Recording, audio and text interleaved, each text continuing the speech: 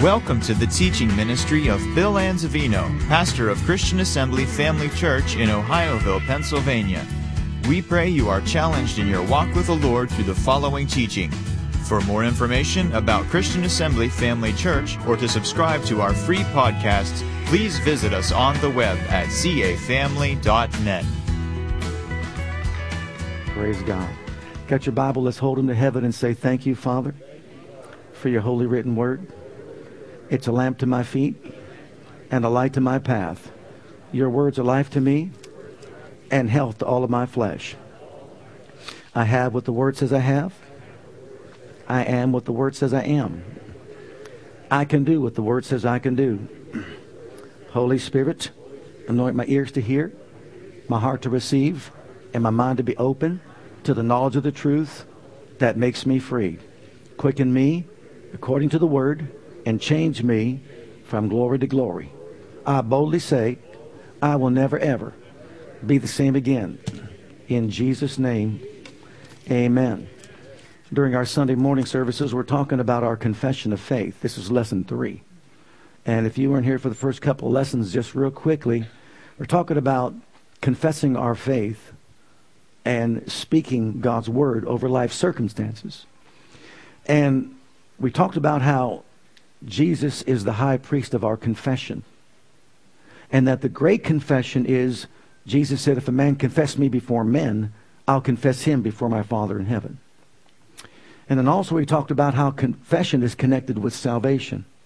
What the heart man believes, with the mouth he confesses unto salvation. Confession is also connected with forgiveness. You confess your sin, he's faithful and just to forgive you of your sin. And then we said there's the confession unto praise. And in the book of Hebrews 13:15, we offer the sacrifice of our lips, confessing to his name. But then there's also what is called the confession unto faith. It brings faith into your life. Through meditation, musing over the word, speaking the word in a thoughtful manner over your life. But then there's that bold confession of faith, where you curse that maybe disease, or you rebuke that devil, demon, or that work of darkness. You release your faith, faith-filled words. Jesus said, speak to your mountain. You know, he didn't say put up with your mountain. And he didn't say, listen, he also didn't even say talk about your mountain. He said what? Speak to your mountain and command it to be removed. If it's a tree, which is a root of bitterness, he said, get it out. Speak to it. It'll obey you. Get it out of your heart. Bitterness, leave my life. That's your confession of faith. But then we also stated the fact that your confession of faith must be based on something God said. If God didn't say it, then we don't have a right to say it. But if God said it in his word or by his spirit, you have a right to say it. So, if you hold fast your confession of faith without wavering, he said, you're going to get what you say. If you believe in your heart that what you say with your mouth will come to pass, Jesus said you'll have what you say. That's Mark 11:23. As we continue our study, we're talking about our confession of faith. We must believe in our words. We must believe in our words. Listen to Jesus again. If you believe in your heart that what you say with your mouth will come to pass, you will have whatsoever you say.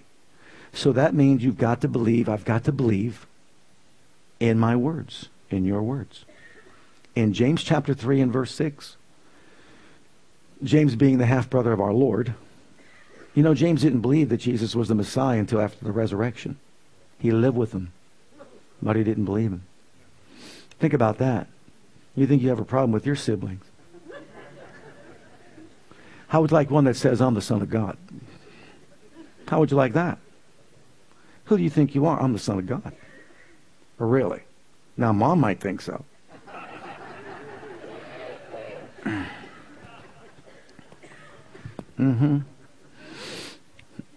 Some say that, you know, Jesus was like an Italian.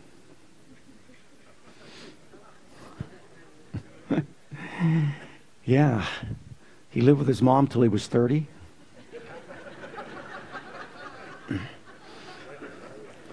He hung around with the same 12 guys.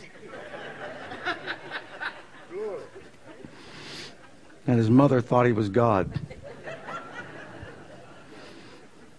Like any good Italian mom and son, right? Oh, praise God. Notice, so is a tongue is a fire, a word of iniquity. So is the tongue among our members, that it defiles the whole body and sets on fire the course of nature, and it is set on fire of hell. But another more literal Greek translation says that it sets in motion the cycle of natural events that can lead to life or death. The tongue can set in motion the cycle of natural events that could lead to life or death. That's the power of the tongue. And James, talking about this power of the tongue, notice he starts in verse 1 talking about the teacher. The teacher. My brethren, be not many masters or teachers, knowing that we all shall receive the greater condemnation. When he's talking about the tongue and he's talking about words, he starts with the teacher. And he says, look, you want to teach the Word of God? Wonderful. You want to pastor a church? Wonderful. But you have to know that your judgment is going to be more strict than others. Why? Because what you teach can take people down the right path or lead people down the wrong path. And so be mindful of that. Because you're going to influence people in one way or another. So if all you're going to teach is religious tradition and the doctrines of men, you're going to be in trouble. Teach the truth. Speak the truth in love. Look at Joshua chapter 14 and I'll show you exactly what I'm talking about. This is Caleb speaking. He's talking about the 10 spies that went out to spy out the land, and also he went out with Caleb and Joshua. 40 years was I, when Moses, the servant of the Lord, sent me to Kadesh Barnea to spy out the land. And I brought him word again as it was in my heart.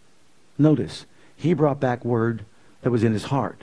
And what did he inspire them in? Faith and love. Nevertheless, my brethren, the other leaders of the tribes that went up with me, made the heart of the people melt. In other words, he inspired them or influenced them to have fear and unbelief. That's what they did. So you can either speak words that will produce faith and love in people's hearts and lives, or you can speak words that will take them down the path of unbelief and fear.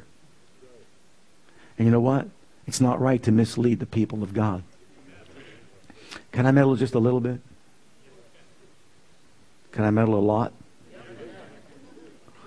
I was watching the recent telethon, and please, this really is one of my pet peeves. And I heard these ministers, because they want to influence the people of God to give. Okay? But let me show you how misleading it could be. This is the year of Jubilee. This is your window of opportunity that will not take place for another 50 years.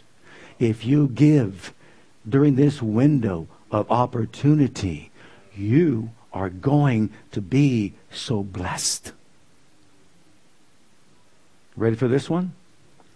How about this one? This is the year of Jubilee. And if you give within these rest of the months of Jubilee, by the end of it, your cancer will be gone. I sat there and looked and said, oh, really? Is that how it works? And let me give you the truth. Don't mislead people. There is no more year of Jubilee. Jubilee is not a year. Jubilee is a person. Jubilee is Jesus Christ. I don't have to wait 50 years to get my miracle. The window of opportunity was open when the veil was ripped in twain. You can step in it every single day of your life. You know what? I would admire them a whole lot more if they would just say, this is a great work. We want you to support it. Send in your donations. We're doing a great work for God. We're taking the gospel in Israel. We're preaching and teaching to the lost that have never heard the gospel of Jesus Christ. Give, okay. But to use tactics that I call merchandising the anointing, to motivate and manipulate people to give with these statements that are really not true, that's misleading. If you're a teacher, teach the word. Teach the truth. Now, what I mean by there's no more year of Jubilee, maybe for the Jews, last I checked, I'm a Christian. And last I heard, my Bible says, preach the acceptable year of the Lord. Guess what year that is? Today, tomorrow. Every single day is the year of Jubilee. Every single day. You're living in it. Christ is your Jubilee. So guess what? You don't have to wait 50 years for your miracle. You can have a better miracle today and every day of your life, no matter what it is. You don't have to wait 50 years. Thanks for listening. Okay, so we go from the teacher, ready for this one, to the horse. The horse. Now we got the horse. James talks about the horse. James chapter 3, verse 2. Look what he says. For in many things we offend all, not us. If any man offend not in word, the same as a perfect man, and able also to bridle the whole body. Behold, we put bits in the horses' mouths, that they may obey us, and we turn about their whole body. How much would you say a horse weighs? 1,000 pounds, somewhere around there. If you check it out after Christmas time, they're about 1,020. They gain about 20 pounds over the Christmas holiday. But can you imagine trying to literally pick up a horse and turn it the way you want it to go? You can't do it. But there's a bridle and there's a bit. You get on top of that horse, and all you have to do is use that small little thing called the bit and pull on it the way you want that horse to go. What's he saying? He's saying, just as the bit controls the direction or the life of the horse, even so the tongue will control the direction of a person's life. And if we learn to put a bit in our mouth, sometimes I like to use duct tape until you learn, and start speaking right things. That's why the scripture says in Proverbs, God will be glad when we speak right things. Why? Because if you keep on speaking that you're a victim, you'll be a victim. If you keep on saying life is unfair, life will be unfair to you. In other words, the direction of your life will go with your words. And what you're experiencing today really is what you were saying yesterday. That's just how it works. So if you say you can't, you won't be able to do it. I'll never get through it. Stop talking like that. I'm never going to amount to anything. Stop talking like that. Why? You're setting in motion a cycle of events, natural events, that will lead to life or death. So why not start saying, I believe I can do all things through Christ. I am who God says I am. See, that leads to life. So we got now the teacher, and now we got the horse. And then what's next? The ship. He goes on and he talks about the ship. Okay. Let's pick it up at verse 4. Behold also the ships, which they be so great, and are driven of fierce winds, yet are they turned about with a very small helm, whithersoever the governor listeth. A rudder is a small thing compared to a cruise liner, wouldn't you say? But the pilot of the ship, all he has to do is turn it a certain way, and that whole monstrosity of a ship will go in the direction that he wants it to go in. By it, he can avoid icebergs, rocks, shipwreck, peril, death, right? Sure, based on which way he turns it. So what's he talking about? The tongue is like the rudder on a ship. And once again, it may be massive, And you know, these ocean liners today, they're like cities on water. Right? Bowling alleys, swimming pools, fitness centers, movie theaters. I hear you don't even know you're on the water. Think about that. So if a rudder can really change the direction of a massive ocean liner, even so the tongue can do its part to see to it that our lives are pointed in the right direction. Now, you ever hear the expression or the slogan, loose lips sink ships? It was coined during World War II. And basically what it was referring to or inferring is this. The unguarded tongue can release information that the enemy can use to sink our battleship. Did you ever play that game Battleship with somebody? And there's always a cheater behind showing him where all the moves are? And then all of a sudden they holler out, "You sunk my battleship." But your buddy was behind there giving you all the key information. Right? Okay. But did you know that loose lips, an unguarded tongue, can sink more than battleships? I'm telling you, an unguarded tongue can sink friendships, relationships, memberships, partnerships. See, so often what we do is we speak words that are destructive and fail to realize how detrimental they are to partnerships, relationships. You could be close friends with somebody, but say something about them one time that you shouldn't be saying, and it just cuts to the quick. It destroys a relationship. Marriages can be strengthened by speaking right words, or they can be weakened by speaking wrong words. So when we're talking about words, we're not just talking about name it, claim it, like so many people think. We're not talking about blab it and grab it. And if that's all they hear when you teach this message on confessing our faith, then they're shallow in their understanding of this biblical truth. As a matter of fact, whenever I see these comments, these people make comments about you word of faith preachers. Romans chapter 10 and verse 8 says, Paul speaking says, the word is nigh thee, in your mouth and in your heart, the word of faith that we preach. That is good company. Can you say amen? That's good company. Paul preached the word of faith. But what is the word of faith? Jesus died. He was buried. He rose again. He's alive right now. Believe it in your heart, say it with your mouth, and thou shalt be saved. Healed, delivered, set free, and made whole and preserved is what that word salvation means.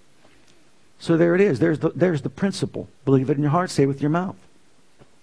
Okay. Now, notice the next one. The fire. You ready for this one? The fire. In James chapter 3, beginning at verse 5, it says, and the tongue is a fire, a world of iniquity. Even so is the tongue among our members that boasts great things. Behold, how great a matter a little fire kindleth. And the tongue is a fire, a world of iniquity. So is the tongue among our members, that it defiles the whole body and sets on fire the course of nature. And it is set on fire of hell. For every kind of beasts and of birds and of serpents and of things in the sea is tamed, and hath been tamed of mankind. But the tongue can no man tame, it goes on to say. So, now he talks about it being a fire. And what he's saying is this. The devil will use words to set in motion a cycle of natural events that can lead to death in a person's life. Do you remember way back when he visited Eve by, let's say, leasing the body of a serpent? And he spoke to her and says, hath God said? Hath God said that if you eat of this tree, you will die? Oh, Eve. He must have been maybe a little groggy. Because you see, he didn't really mean that. No, what he really meant was this. If you eat from it, you'll be like him. He's holding back on you. And so what happened? The thoughts planted into the mind. She began to observe it, to view it. All of a sudden, she begins to embrace it. And then she begins to say it. Hey, it looks pretty good to eat. And a cycle of events is set in motion. And all of a sudden, she acts out her faith or belief, listen, in the words of the devil above the words of God. What she should have said was this. When he said, hath God said? See, she made it a question. The devil made it a question. She should have said, God hath said. God hath said. And what God hath said is absolutely true. Get thee behind me. But you see, she didn't do that. No, she didn't quench the fiery dart of the devil. She gave place to it, entertained it, and spoke it out, and acted on it. And you talk about the cycle of death. That's why we die. But now let's go to some other person. The same devil came to Jesus when he was up there on the Mount of Temptation. And he approached Jesus on 3 fronts: spiritual, emotional, and physical. Starting with the physical. It's 40 days, 40 nights, and you haven't eaten. Man, if you be the Son of God, notice he's challenging his identity. Jesus just heard the words, this is my beloved Son in whom I'm well pleased. Okay. Well, if you be the Son of God, then turn those stones into bread. And what does Jesus do? It is written. He declares and decrees his faith. He takes what you and I have available to us, what is written, and says, it is written. Man doesn't live by bread alone, but by every word that proceeds from the mouth of God. That's exactly what Eve should have done in the beginning. It is written. God hath said. Secondly, in the emotional realm. See, you think the devil doesn't know Scripture? He said, but it's also written that if you throw yourself down, the angels will have charge over you to keep you, protect you from harm and damage and injury. But Jesus is wiser than the serpent, wiser than the devil. What does he say? It is written again. Thou shalt not tempt the Lord thy God. I'm not going to jump in presumption and foolishness. He took the word of God and spoke it. We're talking confession of faith here. He declared his faith in the word of God above the word of a devil and any circumstance. As a matter of fact, the third step or challenge was in the spiritual realm. He took him up to the pinnacle of the temple and said, if you see all this, it's all been given to me. I'll give it to you if you'll just bow down and worship me. And Jesus says, it's written again. Thou shalt worship the Lord thy God, and him alone shalt thou serve. Guess what happened after the third challenge? The devil left him for another season, looking for a more opportune time to come back and challenge his faith again. What do we learn from that? We're going to be challenged. We're going to be challenged to start feeding on the word of the enemy, the word of the circumstance, and actually you could say the devil, the word in the flesh, will cast words our way to try to get us to embrace them and respond to them and speak them out of our mouths to set the course of our lives for wrong things. But God gave us his word. He gave us his thoughts. And you know what? We should be like Mary was. Be it unto me according to thy word. No word from God is void of power, the angel said. It's not empty. He himself said, my word, when it goes forth out of my mouth, it's not going to come back to me void. It will prosper in the thing whereunto I sent it. Amen. So God gave us his word to put in our hearts and our mouths so we can speak them out in faith and set the course of our lives for good things. When I went off to school at Rhema, I must have said to myself thousands of times, my God supplies all my need according unto his riches and glory by Christ Jesus. Over and over and over and over again. When I got to where I had $2 left to my name and I needed gas in my car, food on the table, I'll tell you what, Those words just rose up on the inside of me. My God supplies all my need according unto his riches and glory by Christ Jesus. See, what you're sowing today, you reap down the road. It's not instant all the time. It's sowing and reaping. And so praise God. Start sowing the seed of God's word into your heart and mouth. Meditate it. Memorize it. Learn it. Why? Because it is your ability to overcome the enemy and also set the course of your life for life and good things and not evil things. Amen. All right, secondly, it's important to realize that when we guard our tongue, we guard our lives. Look at the book of Proverbs, chapter 13 and verse 3. He that keeps his mouth keeps his life. Ask any husband that. Ask any husband if that's true or not. It'll sink in a moment. But he that opens wide his lips shall have destruction. Ask any husband that. I remember when Krista and I were in premarital counseling, I said to the one who was counseling us, I said, you know, you realize it's important that I was kidding, but the Bible says wives are to be in subjection to their husband and submission as unto the Lord. This thing, I know I got hit with a purse. Boom, I am submissive. You're right, honey. Thank you for making that clear. And I've been submissive ever since. You see, our words can be productive or destructive. They can hurt or help.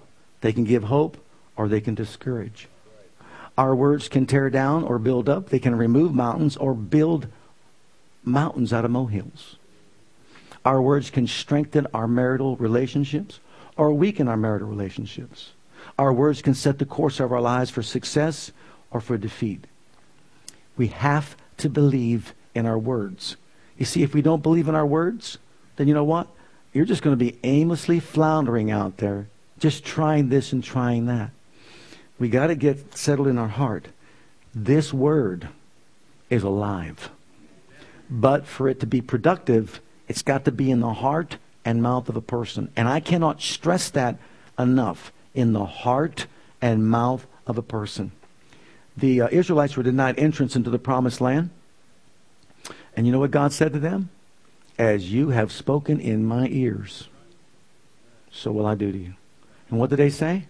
We're going to die in the wilderness. Our children are going to die in the wilderness. You brought us out here to die.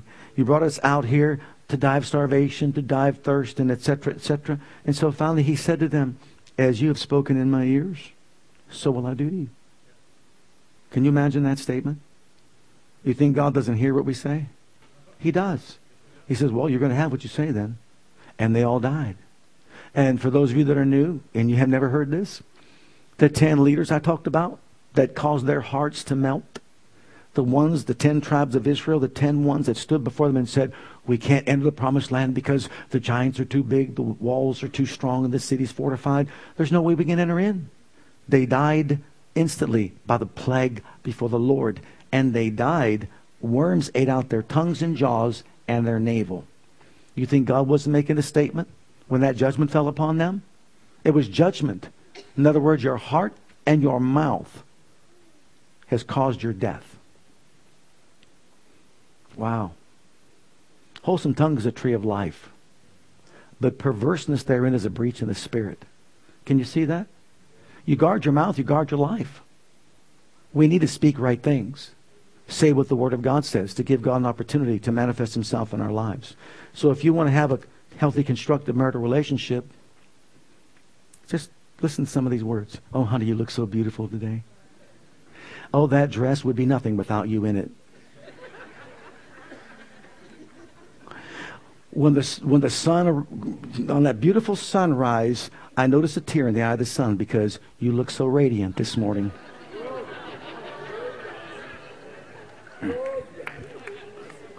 Gentlemen, this will cost you at the door. At least a nickel each. You want a few more? Oh, glory. Okay. And 3, and finally, our words reveal our true character. Did you know that? Our words reveal our true character. Look in James chapter 1. Now remember, James is the half-brother of our Lord. He's teaching principles I'm believing that Jesus taught him. Okay? Maybe he didn't hear him before the resurrection, but he heard him after the resurrection. And so these statements that you hear from James, the half-brother of our Lord, came from Jesus himself. Either his observation or whatever. But look at this verse. If any man among you seem to be religious, anybody here religious, and bridles not his tongue, but deceives his own heart, this man's religion is vain. You know, a horse is not going to bridle itself. Someone's got to tame it. Well, it's up to us to bridle our tongue. But notice the word religious. I wrote down the definition for you. In the Greek, it's translated, it's fear and worship. So you could say it this way. If any man says that he fears and worships God. See, if you just say religious, that sounds, I'm not religious. But wait a minute. In the Greek, it means if anyone says that he fears and worships God, but doesn't control his tongue, see, his religion is in vain. His fear and worship of God is in vain. So in other words, if we say we really fear God and we worship God, then we're going to do something about controlling the words of our mouth. We're the only creature on the planet that can speak words. Dogs bark, cats meow, cows moo.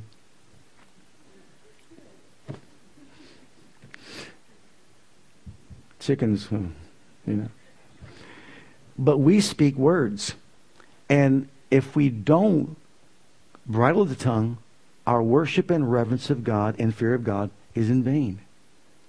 So in other words, speaking words of faith is important to all of us.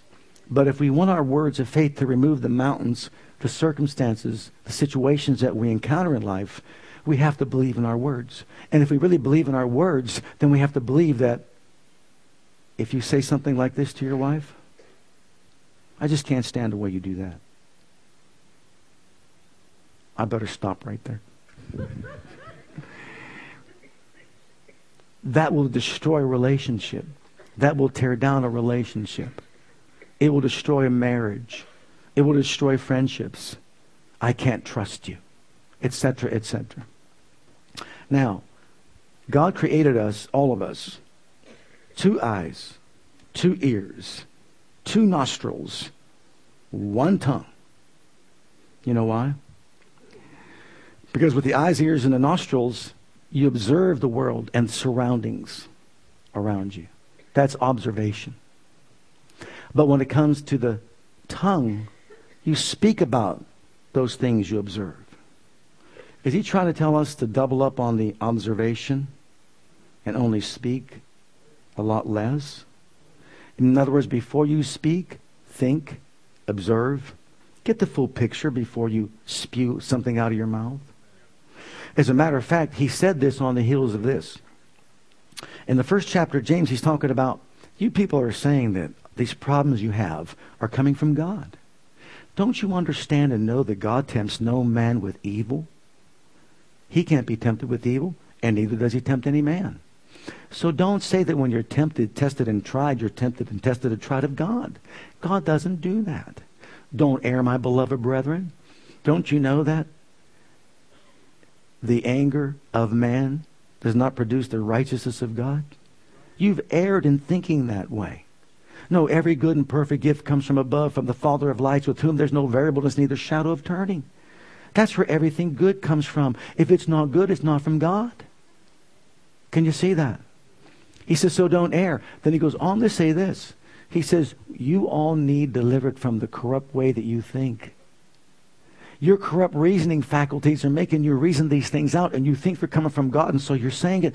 But God's not your problem, and God is not doing it. He said, but be doers of the word and not hearers only, in verse 22, deceiving your own selves. In other words, get a hold of what the truth really teaches from the word of God. Put that in your heart, put that in your mouth, and realize it's not coming from God. It's coming from the enemy. Don't be misled, he said. Don't be deceived. It's coming from the enemy. You know, I'm going to be, maybe next month, we're going to be talking about some things, sharing like why bad things happen to good people. Why bad things happen to good people. People want to know that. Well, there's a devil out there, I tell you right now. We live in a fallen society, don't we? Amen. And we'll talk about that. We'll answer those questions. But it's important for us to know that James is referring to the fact that you and I got to start thinking right and speaking right. And then he says, let every man be swift to hear, slow to speak, and slow to wrath. So listen, observe, look around, see it from every angle. And then when you see it, always compare it to this. Line it up with the Word of God. And then let that formulate your belief system. This is what I believe. And to be honest with you, bad things happen to good people because we live in a fallen world. Because in the beginning, Adam and Eve made a decision to rebel against God.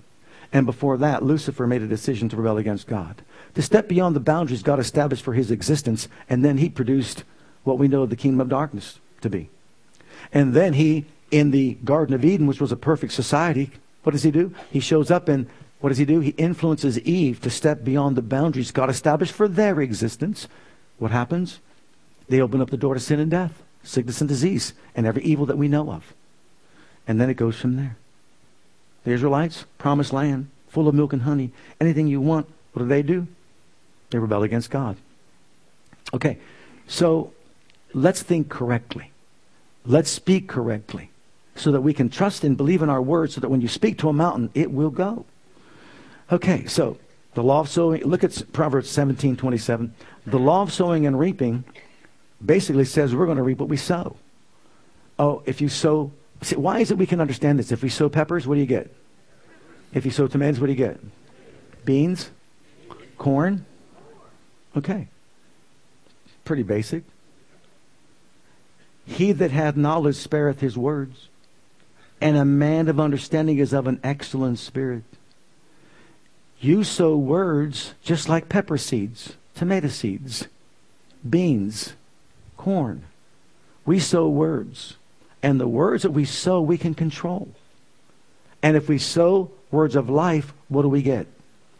If we sow words of death, what do we get?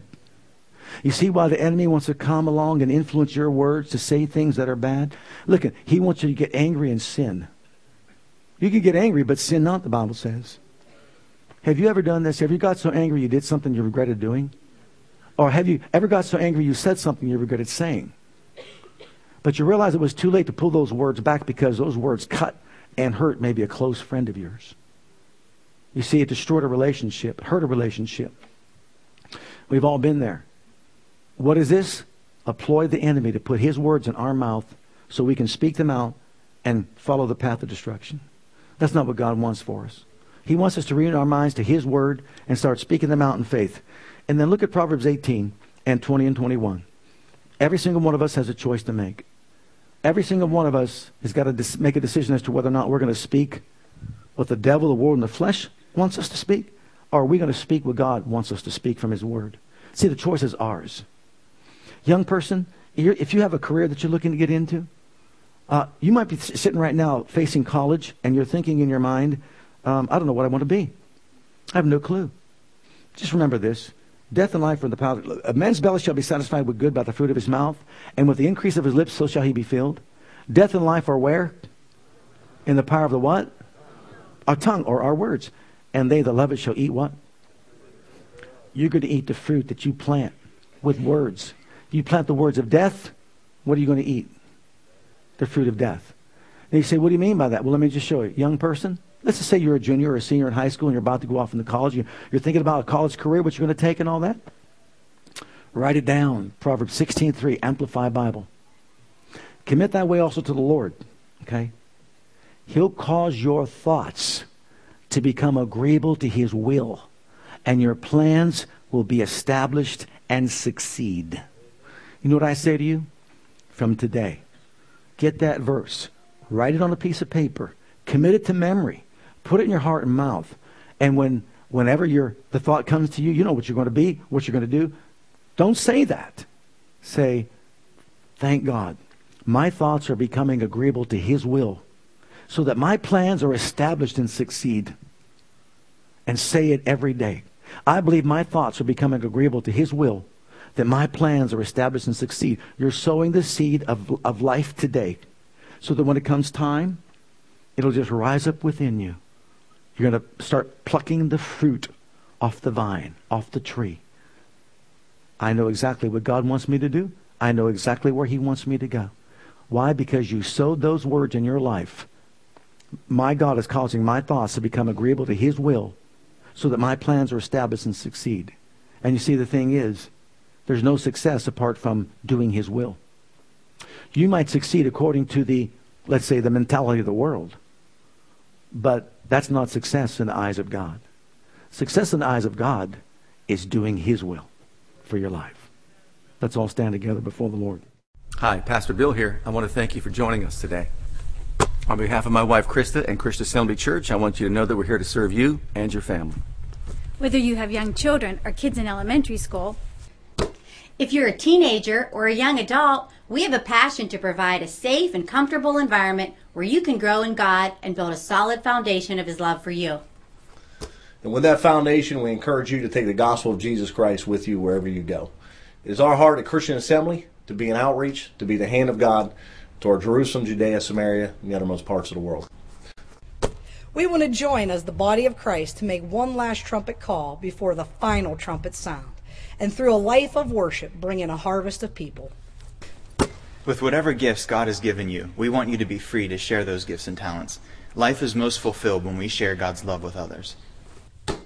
And in all that we do, we want to demonstrate the power of the name of Jesus to the world through a ministry of excellence, to God first, and then also to you.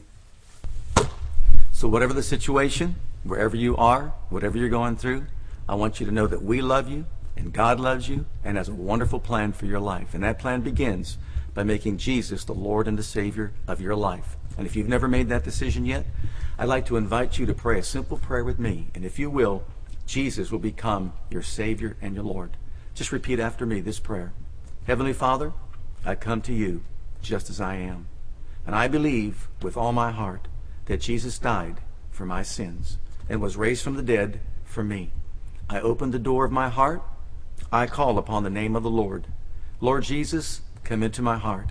I now accept you and receive you as my personal Savior and Lord. Heavenly Father, I have called on the name of Jesus.